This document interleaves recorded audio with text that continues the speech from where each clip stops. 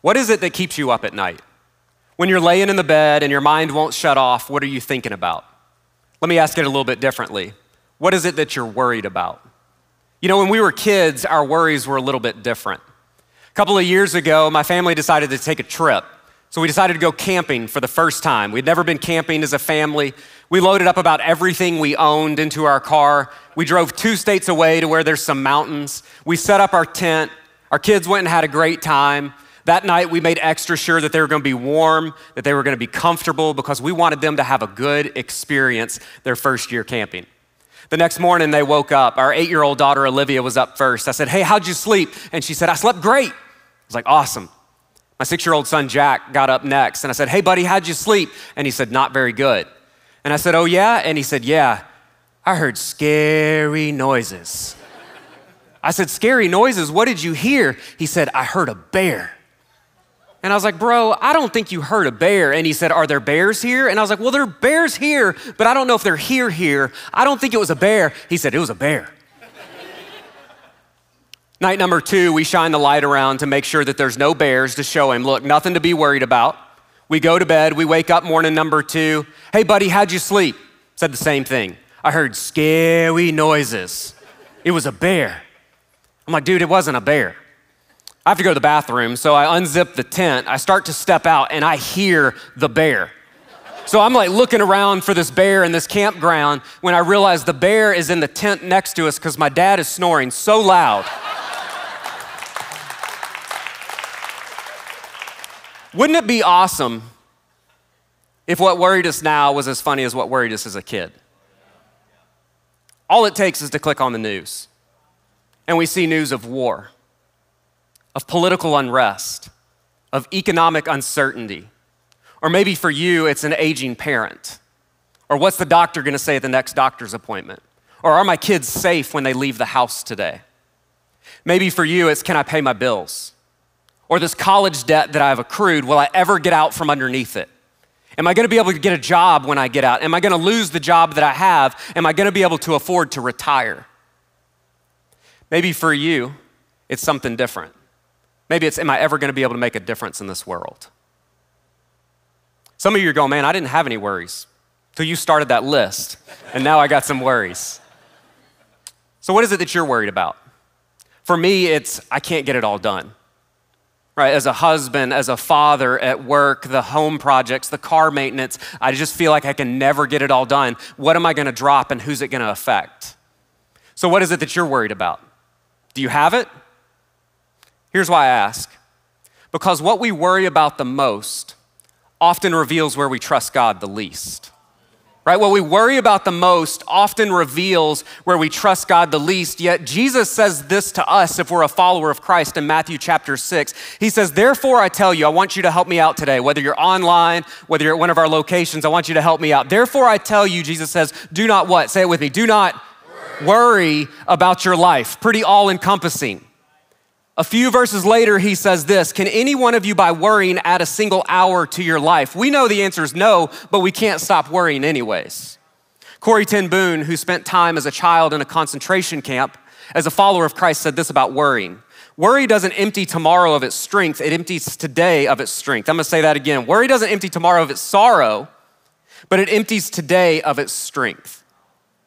We've all experienced that feeling, which is why the title of today's message is Living Without Worry. Living without worry. It sounds pretty good, doesn't it? But to live without worry, we first have to answer one of the most foundational questions that humanity had to answer. In fact, it was one of the first questions that humanity had to answer. It's all the way back in the book of Genesis. Pastor Craig referenced it last week. Genesis chapter 2, God created Adam. He gave him one rule. You can eat from any tree in the garden except for the tree of the knowledge of good or evil. Then he creates the animals. Then he creates Eve. Eve apparently learned the rule from Adam. She's in the garden one day. A new character in Genesis chapter 3 shows up. It's a serpent. The serpent begins to talk to Eve, and here's what the serpent says. The serpent says, "Did God really say? Did God really say you couldn't eat from any tree?" So yeah, the serpent twisted the truth, but what the serpent did is the serpent introduced a question to Eve. Did God really say? Can you trust God? Is God really trustworthy? A few verses later, Eve's in the garden, and it says that she looked at the tree and she saw that it was good to eat, that it was pleasing to the eye, and it was desirable for gaining wisdom. And she had a choice to make, just like we have a choice to make when we make one of our 35,000 decisions a day. Am I gonna trust God, or am I gonna trust what I can see? Am I gonna trust God? Am I gonna trust what I can touch? Am I gonna trust God, or am I gonna trust what I desire? Am I gonna trust God, or am I gonna trust what I can control? Every single one of us has to answer that question, is God trustworthy? And yet, in Psalm chapter 62, verse 7 and 8, the psalmist talks about a God who's trustworthy, where he says this, my salvation and my honor depend on whom? Not me, they depend on God. He's my mighty rock and my refuge. Sounds like somebody who's not worried. Trust in him at all times, not some of the time, not when you feel like it, not just with your eternity, not just with part of the things. He says what? Trust in him at all times, you people. Pour out your hearts to him, your worries, your fears, pour them out to him. Why? Because God is our refuge. The psalmist understands a truth, and the truth that the psalmist understands is this, is that God is trustworthy, right? God is trustworthy. It's not what he does, it's who he is. He's deserving of our confidence. How do we know that God is trustworthy? Today, we're gonna talk about 3 reasons why we can know that God is trustworthy. Not every reason. We don't have time to hit every reason, but 3 reasons. How do we know that God is trustworthy? The first reason is this. We know that God is trustworthy because God has been faithful before. God has been faithful before. There's this theme in the Old Testament. It comes up in Genesis, in Exodus, in Deuteronomy, in the Psalms. It comes up in the minor prophets. And this theme is repeated time and time again. And the theme is this, remember. Exodus chapter 13, Moses says this to the people of God as they're about to be delivered from being enslaved to the Egyptians. Here's what Moses says in Exodus chapter 13. Moses said to the people, remember this day. Look back on this day. Do not forget this day for which you have departed Egypt from the house of slavery. For by what? Not by my strength, not by your strength, but by a powerful hand, the Lord brought you out from this place. Moses says to the people of God, remember that God has been faithful before. Remember the fact that when you cried out for mercy, God heard your cries. Remember that God delivered you from the most powerful ruler on the face of the earth by 10 miraculous plagues. Remember the fact that when you got to the Red Sea, you were not stopped by the water, but God parted the water. You crossed on dry land, and God stopped the most powerful military force on earth in their tracks. Remember that when you got to the wilderness, God led you by cloud by day and fire by night. Remember that when you were thirsty, God provided water. Remember when you were hungry, God provided manna for you to eat. Remember what? Remember that God has been faithful before. Remember that our God is trustworthy, because if he's done it before, he can do it again, right? If he's done it before, he can do it again. It's why the Israelite people had this practice. Anytime God would do something significant, they would pile up stones. They would build a memorial when Jacob wrestled with the heavenly figure on the riverbank. When Moses went and got the 10 commandments, they piled up stones so that what? So that when they walked by, they would remember what God had done, to be reminded of what he could do. How do we know that God is trustworthy? Remember that he's been faithful before. What are the piles of stones in your life that remind you of God's faithfulness? Maybe it's when he radically transformed your life, when you entered into a relationship with him. Maybe it's when your child was baptized. For me, one of those piles of stones was my 1994 Honda Accord. People were like, hey, how did you ever get your wife to agree to marry you? Right there. So after Katie and I got married, I went into seminary because I felt called to be in ministry. I took a job pastoring this small country church. About 30 people would show up every single week. But it was an hour's drive from where we lived, an hour west to the church and back. One day, the car broke down. Took it to the mechanic. The mechanic called a few days later, said, hey, Tim, your car's ready to pick up. I was like, that's awesome. How much is it gonna be? And he said, $213. Here's the problem. I made $125 a week. That was our income. $125 a week. I didn't have $213, so I hung up the phone. I went to Katie and I said, hey, I got good news and I got bad news. Good news is car's ready. Bad news is $213 and we don't have $213. Katie sat there for a minute and then she said, hey, what about those cups of change that my grandfather gave us? I was like, what are you talking about? And she said, remember, he gave us these cups of change and we just put them in the back of the closet. And I was like, babe, we need like stacks of bills, not change. She said, it's worth a shot. So we dug out the change. We walked across the street to the grocery store. They had one of those machines that you would dump in the change and it would spit out a receipt that you would take to the register. The receipt came out and it was what?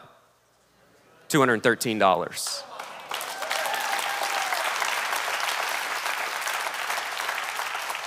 And so now when that unexpected thing comes up, what do? I remember that God has been faithful before. How do we know that God is trustworthy? Number one, God has been faithful before. Number two, God is faithful today. God led the Israelite people to the edge of the promised land, to the doorstep of the place that they desired to be. Joshua, one of the leaders, stands up before the people and says this to them in Numbers chapter 14, only do not rebel against the Lord. Do not be afraid of the people of the land because we will devour them. Their protection is gone, but the Lord is with us. The Lord is with us. Do not be afraid of them. You see, Joshua understood something, and what Joshua understood was this, is that our success is not dependent upon what we see. Our success is not dependent upon the size of the opposition. Our success is dependent upon the presence of God in our lives. And here's the good news of Jesus. Matthew chapter 1, the first chapter in the New Testament, gets straight to the point. Behold, the virgin will conceive and give birth to a son, and they will call him Emmanuel, which means God with us. The good news of Jesus Christ is that he's with us. Matthew chapter 28, Jesus' last words to his disciples, and surely I will be with you always, even until the very end of the age. The good news of Jesus Christ is what? Is that he's with us. It's not that every single time we get in a difficult situation, God pulls us out of the situation. It's that every single time he enters into the situation with us. How do we know that our God is faithful? How do we know that our God is trustworthy? He's been faithful before, and he's faithful today. Because God's faithfulness today is not dependent on the absence of problems, but on the presence of God in my life. It's like when you're a kid.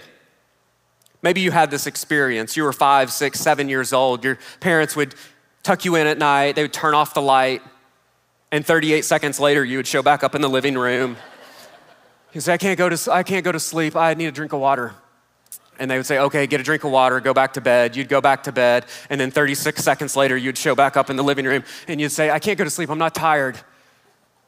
And they'd say, go back to bed. And you would go back to bed. And then 35 seconds later, you would show back up and you'd say, I can't go to sleep. I hear noises.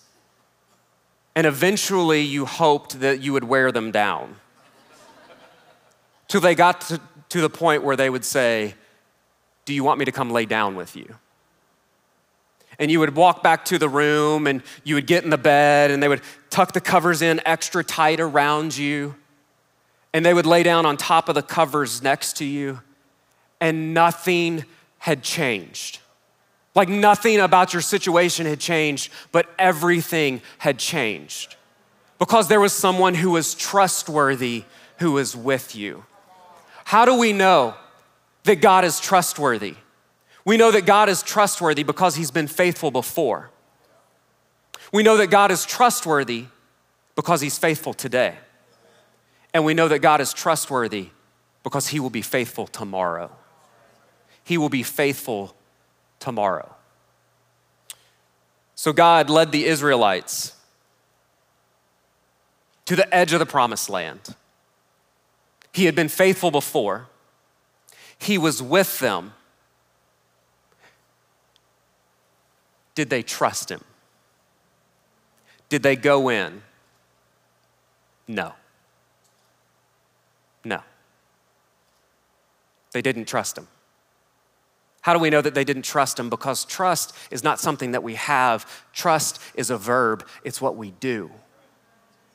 And they didn't step into the promised land. And here's what blows me away about this. What blows me away about this is that the end of the story was already written.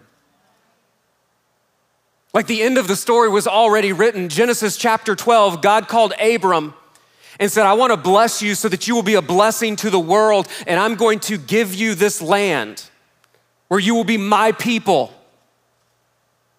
Right before the spies are sent to scout out the promised land, here's what God says to them. Numbers chapter 13, verse 13, the Lord said to Moses, send some men to explore the land of Canaan, the land that he had promised them. Send some men to explore the land of Canaan, which I'm giving to the Israelites. Like the end of the story was already written. This is the promised land. My people are going to live in it. All you have to do is to step into it. And they did not do it. Like I feel so much better about myself when I read this. Because I think what? How dumb can you be? He was faithful before, he's faithful today, he will be faithful in the future, and yet you still didn't trust him. The end of the story's already been written. How dumb are you? But I do the same thing. Like I can see God's faithfulness in the past. I know that he's faithful today because he's with me. And God has already written the end of my story. And if you're a follower of Christ, God has written the end of your story. Revelation chapter 21, the next to last book of the Bible, this is what God says. He says, and I heard a loud voice from the throne. This is John saying, I heard a loud voice from the throne saying, look, God's dwelling place is now among the people. He will dwell with them. They will be his people, and God himself will be with them and be their God. He will wipe every tear from their eyes. There'll be no more death or mourning or crying or pain, for the old order of things has passed away. There'll be nothing left to worry about. Then he says this, and he who is seated on the throne said, I am making everything new. I'm making everything new. And then he said, write this down, for these words are what? They are trustworthy and true. If we're a follower of Christ, the end of our story has already been written. And some of you are going, you know what, that's awesome, and I believe that. Like, is God trustworthy? Yes. Can I see his faithfulness in the past? Yes. Do I know that he's faithful because he's with me today? Yes.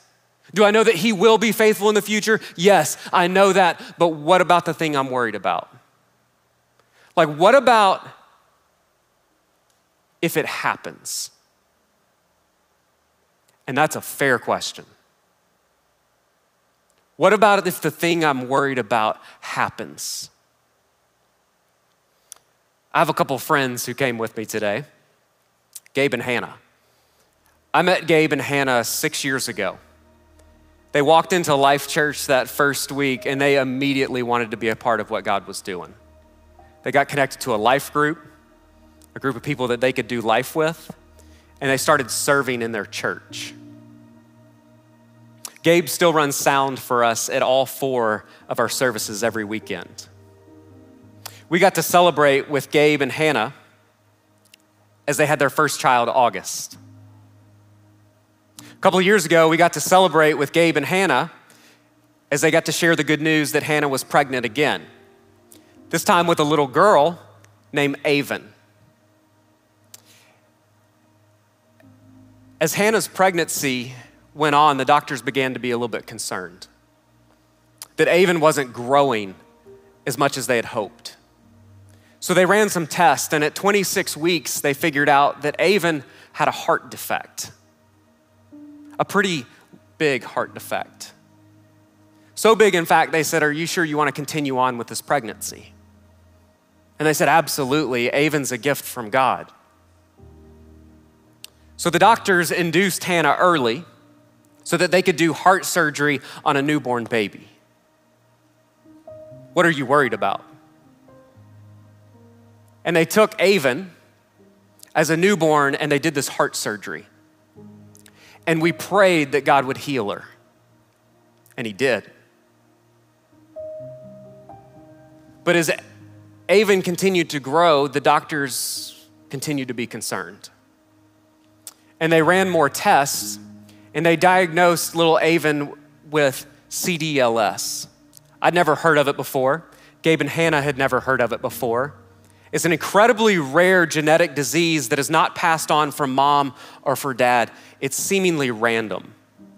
About 1 in 10,000 babies are affected by CDLS, some very mild, some more severe.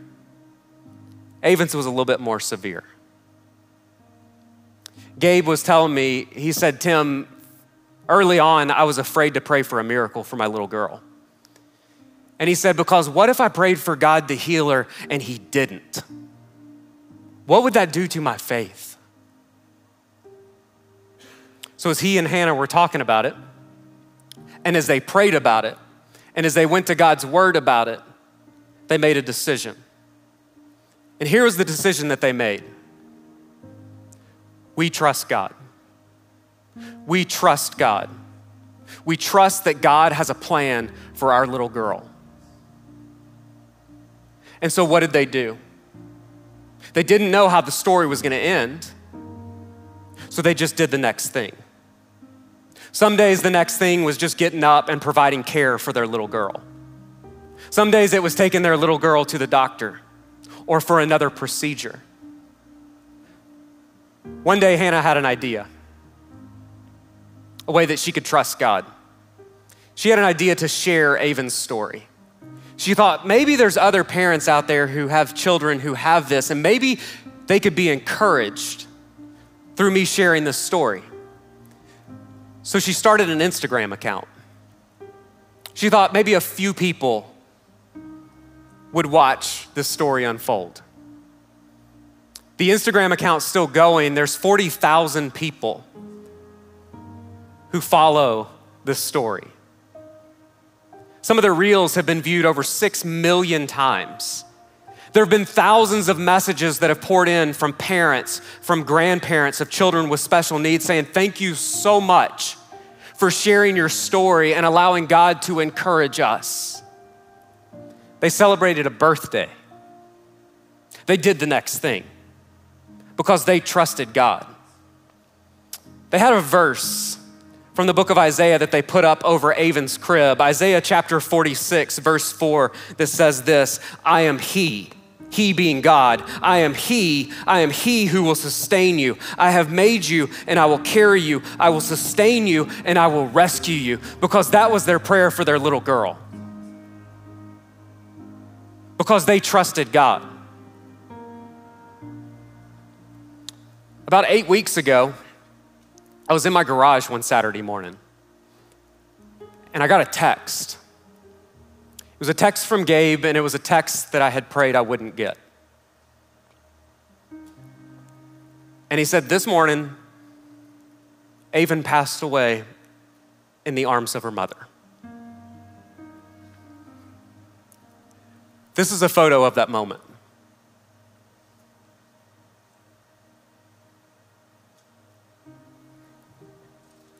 I collected myself the best I could and thought, what do you say? Like, what do you say to somebody who's facing the biggest worry that they could ever imagine? And I called Gabe and Hannah as they were getting in their car in the parking garage of the hospital after they had just left their little girl in the hospital room for the last time. And I said all I could think to say, which is, I'm so sorry. And I didn't say anything else because I couldn't think of anything else to say. And as we sat there, I could hear them crying on the other end of the line. And after a while, Gabe said, Tim, this is so hard. And he said, we've been praying that God would heal our little girl. This isn't the outcome that we've prayed for, but we believe that God healed our little girl today. And then he said this, he said, and we trust God. And like I called him as a pastor, but I'm just sitting there on the other end of the line as a dad, talking to another dad and a mom facing the biggest worry in the world. And he says, and we trust God. He said, God is trustworthy. And I think, how do you say that? How can I say that? How can you face the worries in your life, the fears in your life, and say, I trust God? In talking with Gabe and Hannah, something became so clear.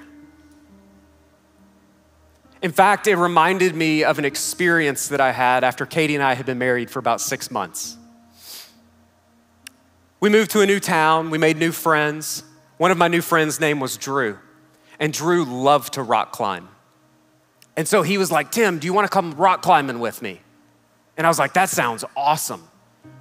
So I went with him, had a great time, loved it. It was physical, there was risk. I felt like I was alive when I was up there. And so what did I do? I came home to my wife of 6 months and I was like, rock climbing's awesome, you gotta come with me. And do you know what she said to me? She said, no. I like my feet on the ground, like right here. Did I take no for an answer? No, because it was awesome. She was awesome. It's a match made in heaven. So I kept after her until finally one day she said, okay, I'll go once, just so you'll leave me alone, but I'm afraid of heights and I don't want to do it. I was like, it's gonna be great. So we go to the rock climbing wall. We get her hooked into one side of the rope. I'm on the other. Her trusted husband is gonna belay her. I'm ready. I brought my 2 buddies. Because I'm like, what's better than your husband of 6 months making you do something you don't wanna do than if he brings his 2 buddies to encourage you? So we're standing there, she's ready. We're like, okay, you got this. And she starts climbing the wall. It's like Spider-Woman for about 10 feet. And then she said, I wanna come down. And do you know what I said to her? I said, no. I was like, you got this. You can do it. My buddies, sensing the encouragement, joined in. They're like, Katie, you got this. You can do it. So she's like, okay, I'll go 3 more feet, then I'm coming down. We're like, yeah, in 3 feet, you're coming down. She goes up 3 feet. She says, I wanna come down. Do you know what I said? No. Like, you're doing great, keep going. My buddies are like, yeah, keep going, Katie, you got this. And this goes on until she gets to the top, 4.5 stories later. She gets to the very top, the last 2 holds, at which point I realize there may be a problem. Because she is terrified. I can see her shaking. I can see the color drain out of her face. I can hear her voice quaking as she says, what do I do now? And I was like, it's easy, you just let go. And do you know what she said to me? She said, no. And I was like, no, you can do it. My buddies were like, no, you can do it, just let go. And she said, no. And I said, you can trust me, there's nothing to worry about. She said, the ground is something to worry about. I'm like, what are we gonna do? Finally, my buddy Drew has an idea. And he goes, guys, be quiet for a second. That's probably the best part of his idea. Like, be quiet for a second. He called out and he said, Katie, I want you to do something. She said, maybe. He said, I want you to take just one hand, not both of them, just one hand. And I want you to grab the rope. She said, will it hold me? He said, it'll hold a car. After a few seconds, she takes one hand and she grabs the rope. And then he said, I want you to do something else. I want you to take the other hand and I want you to grab the rope. So a few seconds go by and she takes her other hand and she grabs the rope. And it's at that moment I realized she didn't need to let go. She needed to grab a hold of something better. You see, when talking to Gabe and to Hannah about how do you trust God in the moment like that, they made a decision. And the decision was this: we're gonna take hold of something better, because Jesus in John chapter 14 says this: do not let your hearts be troubled. Do not let your hearts be troubled. Trust in God. Trust also in me. Jesus says, I'm trustworthy. I've been faithful before. I'm faithful today because I'm with you, and I'm faithful in the future.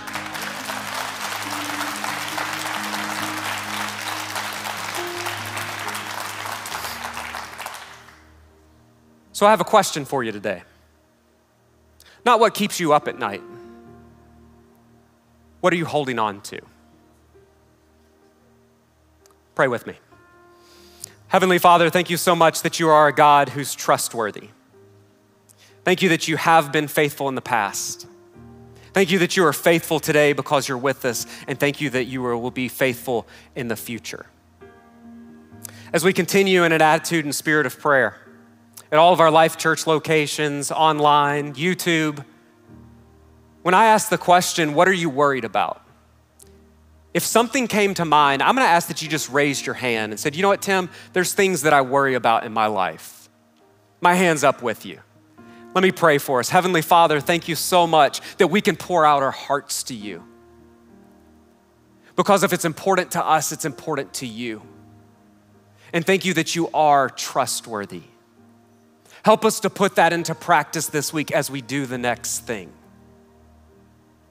As we continue in an attitude and spirit of prayer, maybe today what you were thinking is, you know what? I don't think I've ever taken that step to trust God.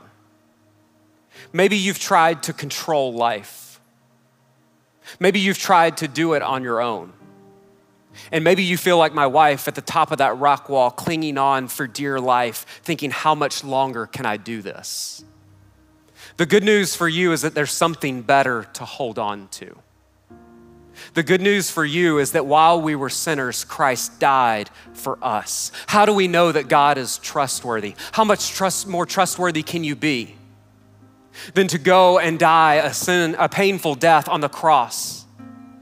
Not for your sins, because Jesus didn't have any sin, but for mine and for yours, so that we would not be separated from a loving God, but instead be able to be in relationship with him, placing our trust in him. If you don't have a relationship with God, if you haven't received his grace and his forgiveness and his mercy, but today, for the first time, you're ready to say, you know what? I want to hold on to something better. I want to hold on to Jesus Christ, the only trustworthy thing that I can anchor my life to. If you want to make a decision to follow Jesus, if you want to receive his grace, if you want to place your trust in him, I'm going to ask that you raise your hand right now, saying, yes, Jesus, I want to put my hope and my trust in you. As people are raising their hands, welcome to God's family, Life Church. I'm going to ask that you pray out loud with me today as we get the opportunity to pray alongside people making a decision to trust God with their lives. Every voice together praying out loud with me. Heavenly Father, I'm ready to trust you with my life because I know that I've sinned, but I believe that Jesus died on the cross and was raised from the grave so that I could be saved. So thank you, Lord, for this new life, and thank you that you are trustworthy. And it's in Jesus' name that all God's people said, amen. Life Church, why don't we celebrate?